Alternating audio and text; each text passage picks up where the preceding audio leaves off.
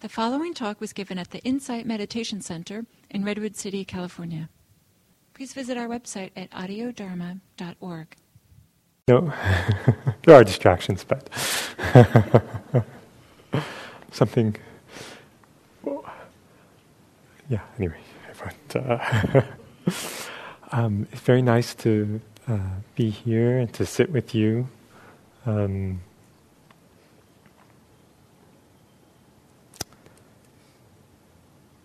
In the announcements, this retreat was mentioned with Andrea, and I just wanted to say something briefly about it.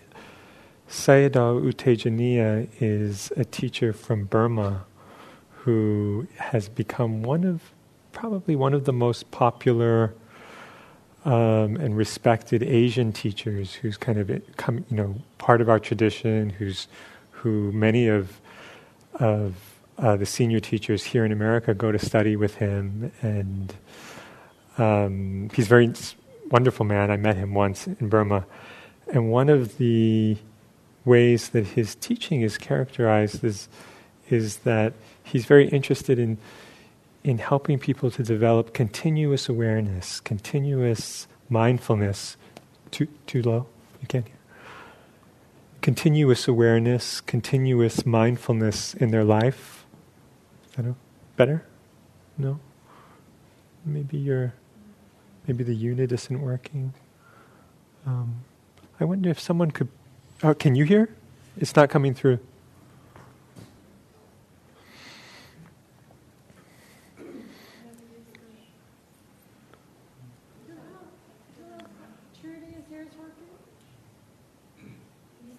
Are the... So, okay, I should probably talk more. Is that working now? Is that? A little more volume? Okay. You talk very soft. Oh, yeah. I know. How's that? Better? Yeah. A little better? Okay.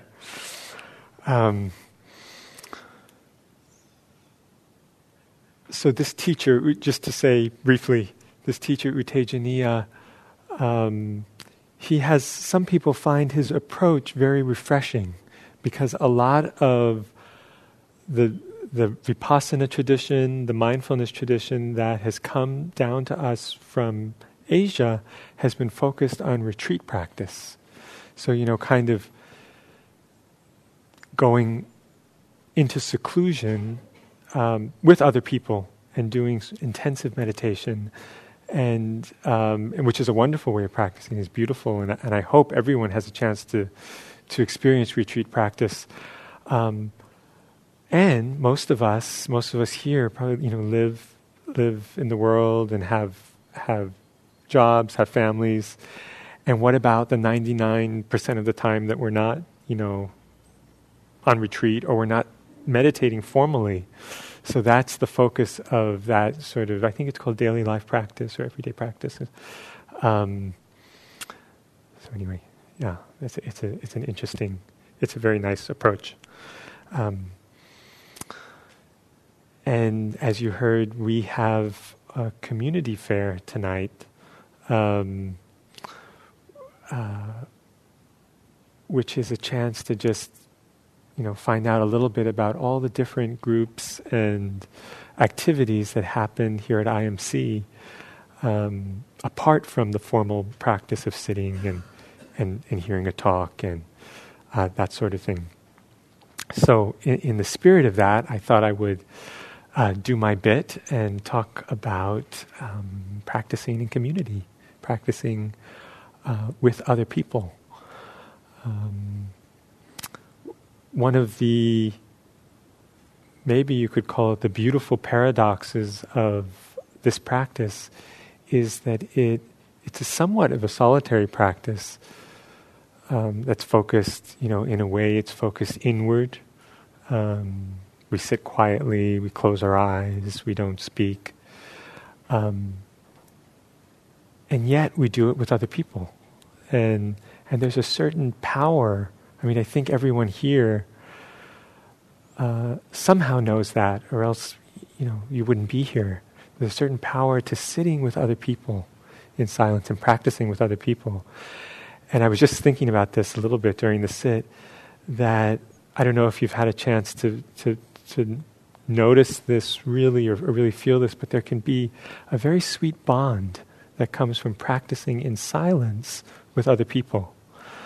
That's different than if we all just kind of had a conversation, or we broke up and had a conversation, and which is nice too, which is very nice, can be very nice. But to be in silence with others is special. There's something a little bit unusual about it, and there's an intimacy. There can be a bond that's created.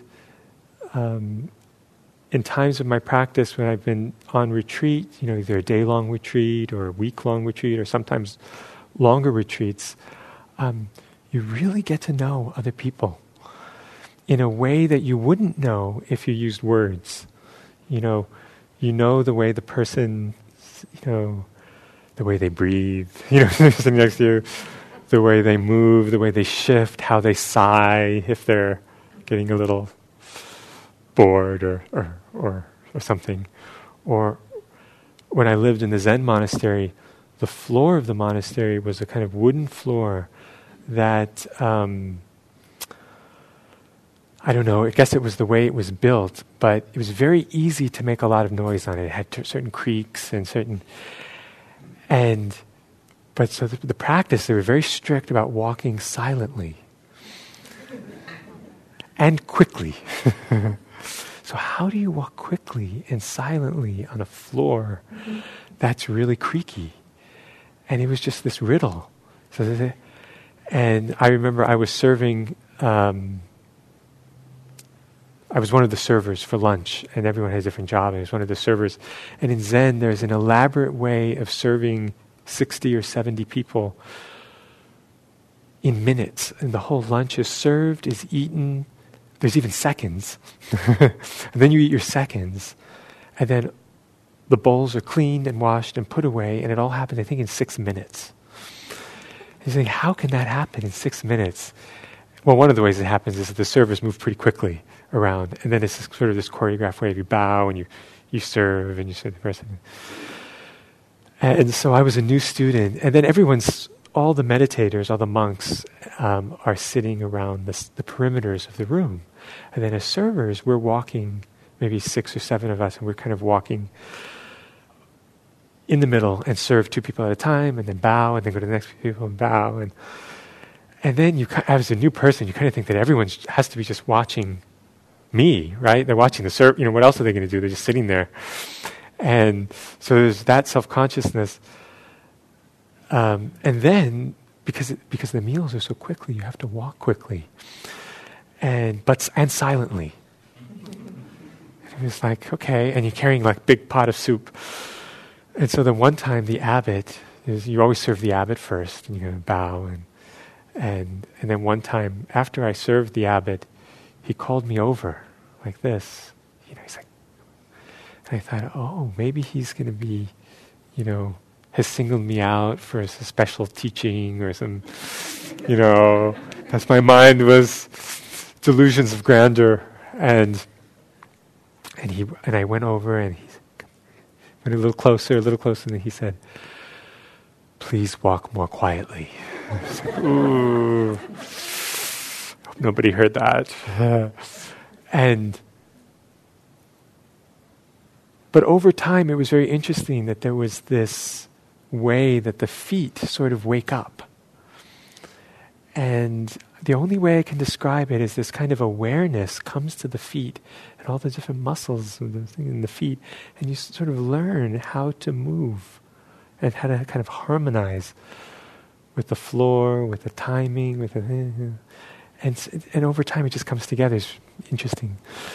And that was a long way of saying that I felt I could tell who was walking by the sound that they would make, and whether it was like the clop, clop, clop, clop, clop, or or just the different things. So we sort of get to know each other in community practice. One of the aspects of the teaching, of the Dharma teaching, meditation practice, that was surprising to me is that community is given a very important place in the practice, to the extent that when someone in Asian cultures sort of formally, I guess you could call it, maybe it's a conversion ceremony, or it's called a refuge ceremony. So it's take refuge. It's a way of sort of marking one's. It's sort of a way of a public way, in a way of saying that one is practicing the Buddha way, And so there are three called treasures, or three gems that we take refuge in: Buddha, Dharma, and Sangha.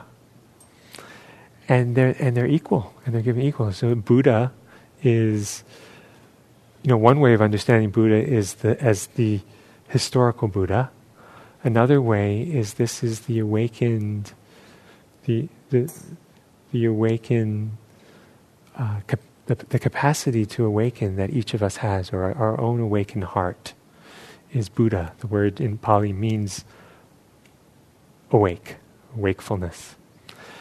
Dharma is what we awaken to. So Dharma is sometimes called the teaching, the truth, or kind of how things are, reality. So the Buddha is awakened to the Dharma. And then there's Sangha. And Sangha is the Pali word for sort of like for community, or for community of beings who are dedicated to waking up. So Buddha, Dharma, Sangha. So Sangha is considered very important. So important that we cannot awaken. So this is the understanding that we have. We cannot awaken, we cannot find ourselves without the help of others. And so as solitary, or as sort of individual as meditation practice may seem, this is about some kind of inner experience or inner transformation. That's just a partial, there's something partial about that we practice together, we awaken together, we need each other. And so I love this image of, in Zen they have of, I think the Japanese is translated as only a Buddha together with a Buddha. So it's like, sometimes we can't see our own nature. We can't see our own light. But other people see us. Other people can see who we are. And we can see other people in a way that they can't see themselves. So it's like, I point to you, and then you point to me. And then it's like, oh, that's what we're practicing here. So it's something that comes alive in community with each other. It's said this is one of the reasons that when the Buddha created the monastic order of Buddhist monks, the monks were not, and still are not in our tradition, are not allowed to keep food overnight. And one of the reasons, or one of the consequences of that, is that a monk needs to go out and ask for food every day. So needs to relate to people, needs to connect to the community, to connect to the people who they're teaching. And so in Thailand, in these countries, it says that if a monk, if your practice is good, you'll be supported. People will support you. And people will be so inspired by their practice that they want to offer them food and sustain them for another day. And so there's this kind of interdependence or connection.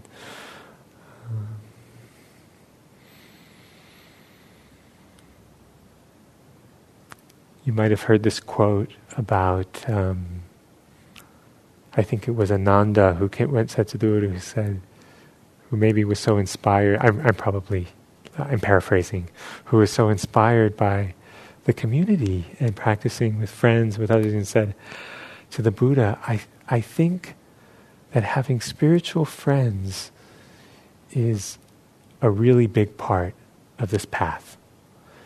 And the Buddha said, no, Ananda, you're wrong. Having spiritual friends is the entirety of this path. It's the entirety of this path. Having people who can see us, who can sort of hold our vow, hold our intention to be awake. That's what it means to be in community. And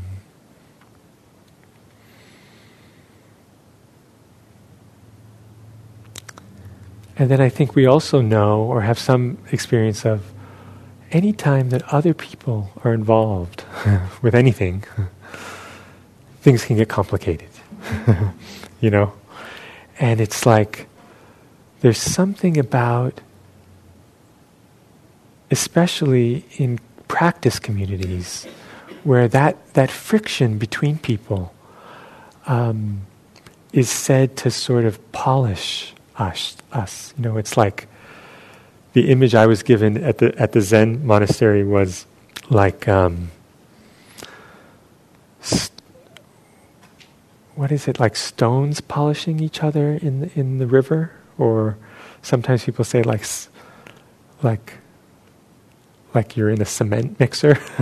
Sometimes it can feel like that. And so hopefully you're not just knocking into each other. We're not just sort of banging our heads together. We're polishing each other. And there's something beautiful about that when we have conflict, where we have conflict is a place we can meet. It is a place we can connect. And hopefully take the relationship to a deeper level. I was just at IRC, which is our meditation retreat center. So this is IMC, and we have IRC, which is in Santa Cruz. And it was very sweet. We had a teacher of the teacher training group that I'm in, and the teacher training has just finished. We had our last sort of new teacher meeting there. And anyway, there was a little conflict. And the conflict, I won't spare you the details, but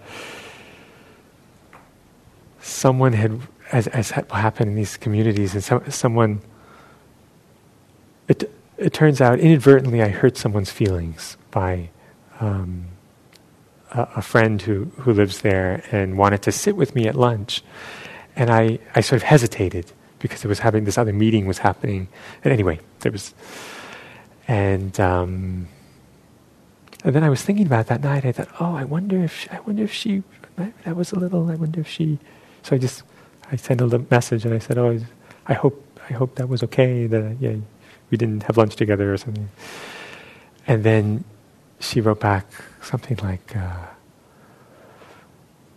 I might hate you now, but I know everything's impermanent. And I thought, oh no. And then I saw her at breakfast. One of the nice things is when you're in community, especially if you're living together, even if it's just temporarily living together, you have a lot of chances to see each other. And so I saw her the next morning at breakfast, and I, made a point of connecting, and we hugged, and talked about it, agreed to talk about it more. And so sometimes, as painful as conflicts can be, they're an opportunity to go deeper or be more honest with each other in a certain way. And so there's so many benefits and blessings of community. When we're in community with others, I'm sure you've experienced this, even just with living with other people at home. Other people become our mirrors, and reflect us back to us. And we start to see, whether they tell us or whether we just see the impact of how we are on them, where it's like this real-time feedback mechanism. And so it's an opportunity for this going deeper with others. Others can be a mirror for us. I think there's so much learning that happens through peers. It's said that children learn more through their peers than they do through their teachers. Or I know I have 2 daughters, and they're just kind of starting out in school, but they'll come back and it's like, where did you, with limericks or with different things that they've picked up, and it's like, I'm pretty sure the teacher didn't. that wasn't part of the preschool curriculum or something. But we learn from each other. We watch each other, and I've been so inspired by people I've practiced with, by other teachers I've taught with, by when I've being on retreat or being just in community, inspired by how sincerely others can practice in the face of difficulties, in the face of challenges.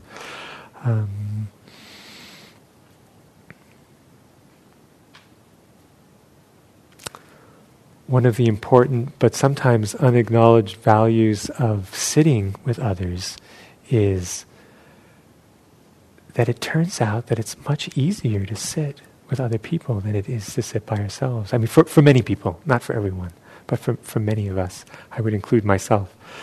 I think part of it, this is not so glamorous, but part of it is the sort of peer pressure.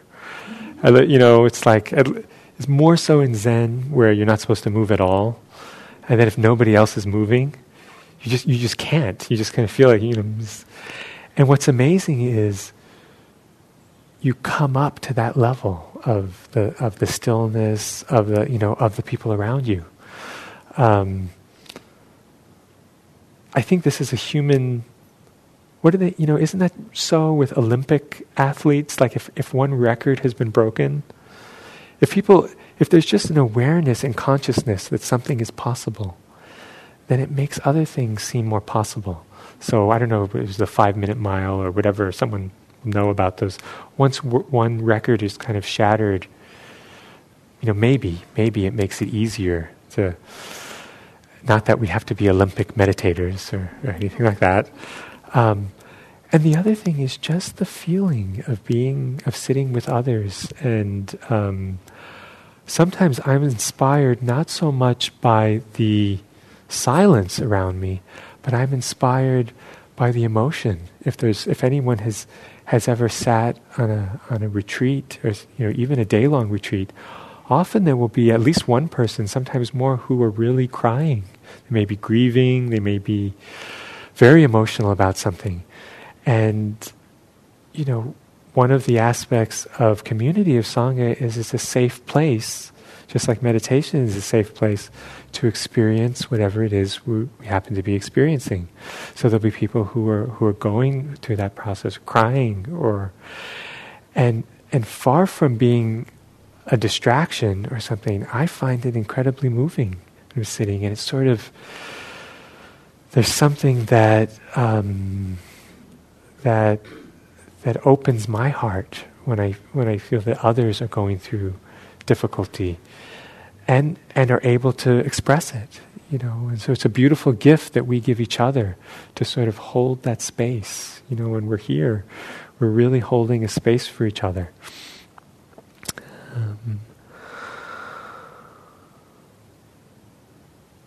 One of the other teachings for me about Sangha and about what it may mean to take refuge in Sangha, to go for refuge in community, was when one of our beloved Sangha members passed away. Some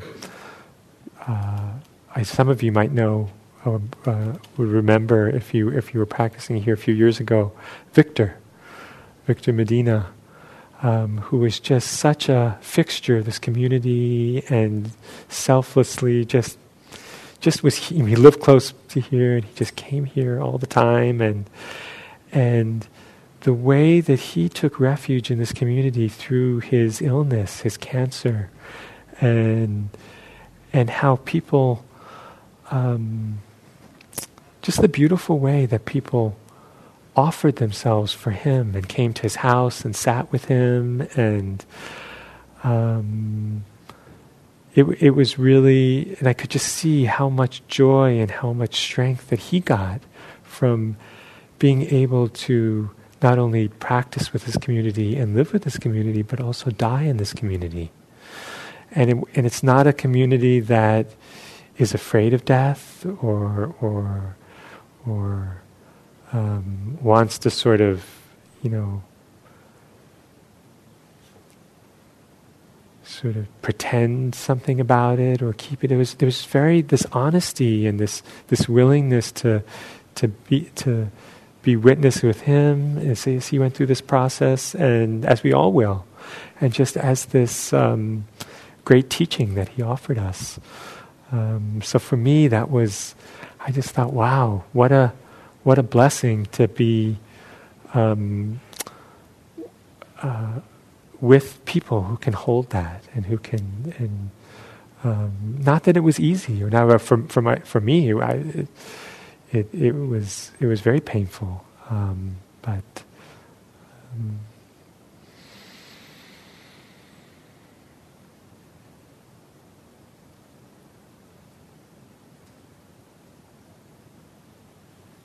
I told this story we had a volunteer night a few nights ago, and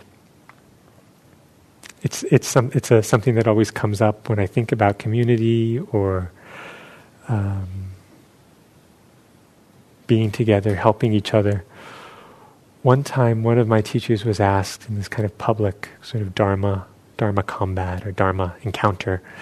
He was asked by the student, "How can I help others?" And Mel, the teacher, said, "Forget about others, help yourself." And the student said, "Okay, how can I help myself?" And then without skipping a beat, the teacher said, "Take care of others." This what can sometimes seem like this very important and very clear line between self and other, between inside and outside. Through practice, through mindfulness, through just showing up for ourselves and for others, sometimes that starts to get softer or start to dissolve. I think a lot of the boundaries that, so much of this practice is about being willing to sit at our boundaries, to sit with our limits, to sit at the boundaries of where we don't want to cross, what we don't want to feel, what we don't want to face, and just to be with that, and just to be with those lines, with mindfulness, with a lot of compassion, a lot of care. And what can often happen is those boundaries start to seem not so solid or not so important or not so. So something can open up, and the more we can fully experience ourselves and understand ourselves, the more we can be with others in a beautiful way, and the more we can understand others. And so something we encounter in another person is like, oh yeah, I know that in myself, and I know what you're going through. And so I'm supposed to end right now, but I just want to say one more thing, because we have very, very fun and important things to do.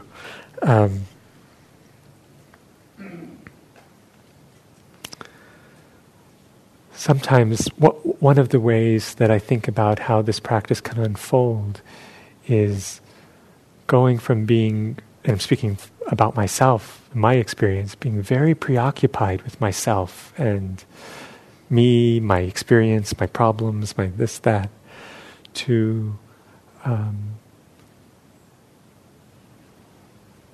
being more open, more willing to be vulnerable, more willing to be changed and impacted by the world, informed by the world, and open to others. And then there can be a way, and I think we all have had these moments where both self and other can fall away. And there's this,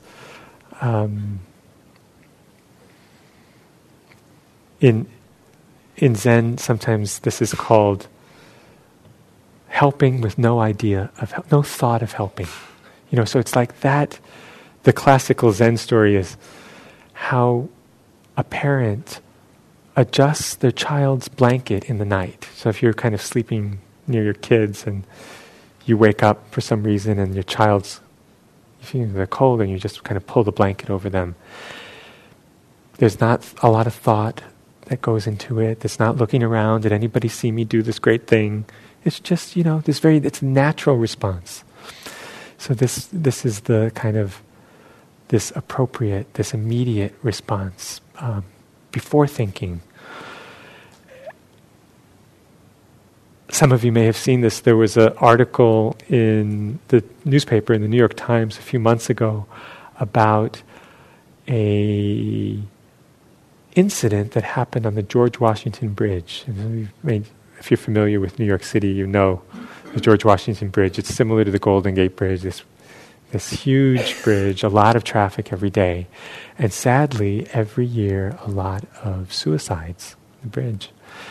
And so it profiled this man who rides his bike across the bridge every day. And it turns out that he's from the Dominican Republic. He's a doorman in Manhattan, and he lives in New Jersey. This bridge goes between New Jersey and Manhattan. And so he rides his bicycle every day to work, and he's a father, and he's, a regular guy. And he saw something strange. He saw a little dog that was kind of tied up. And then he looked over, and then he saw a young guy who was like in his early 20s, 19 or 20, sort of pacing back and forth. And he was over the rail, there's a sidewalk and then there's a rail, and then he was over on the side where you shouldn't be. And so this person, the bicyclist, stopped his bicycle, and then he said, well, I gotta go see what's going on. And so he went over, and he also went over the rail, and there was, onto this ledge area. And then he could see that the person looked very troubled. And he sort of held his hands out like this to show him that he had, nothing in. He just wanted to talk to him. And they asked him the other, what did you say? And he said, he couldn't remember, but it was something like, don't do it. We love you, my heart. And as he said my heart, he reached out and grabbed the guy. And in a sort of bear hug, and one hand was holding the rail, one hand was holding the kid, the young man. And, and he said it was like in a second, because he didn't want to, he just wanted to do it really quickly. And just in a second, he just grabbed him. And what was so moving to me, that was moving, but what was moving was he said afterwards, he said, as he was holding the boy, the young man, there was a moment where he could see that his delusion started to dissipate. And then once he could see, he said he came to reality. And once the young man felt reality, he started crying and crying and crying and crying and crying. And just this torrent of emotion, this torrent of, you can imagine all the emotions that for me was, that he finally felt safe, that he could feel this, now he was safe, now he was being held, and he could feel what was there and let himself experience that. And so for me, in a way, this is what community, this person, in that moment, had the wakefulness to see this other person as part of his community, as not separate from him. And he's like, no, and held him, and so I think in some form or another, that's what community is. That's what we're offering for each other, and that's what community can be. And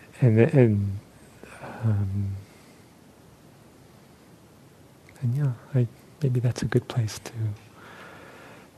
stop. And I hope that IMC, I hope that this place, this community, and I hope that your practice will be a gift not only for yourself in making a safe container to feel and experience everything, all the aspects of who we are, but then that's a beautiful gift that we give to others, to be a safe person, to be a safe community for others to go through what they need, what we need to go through in order to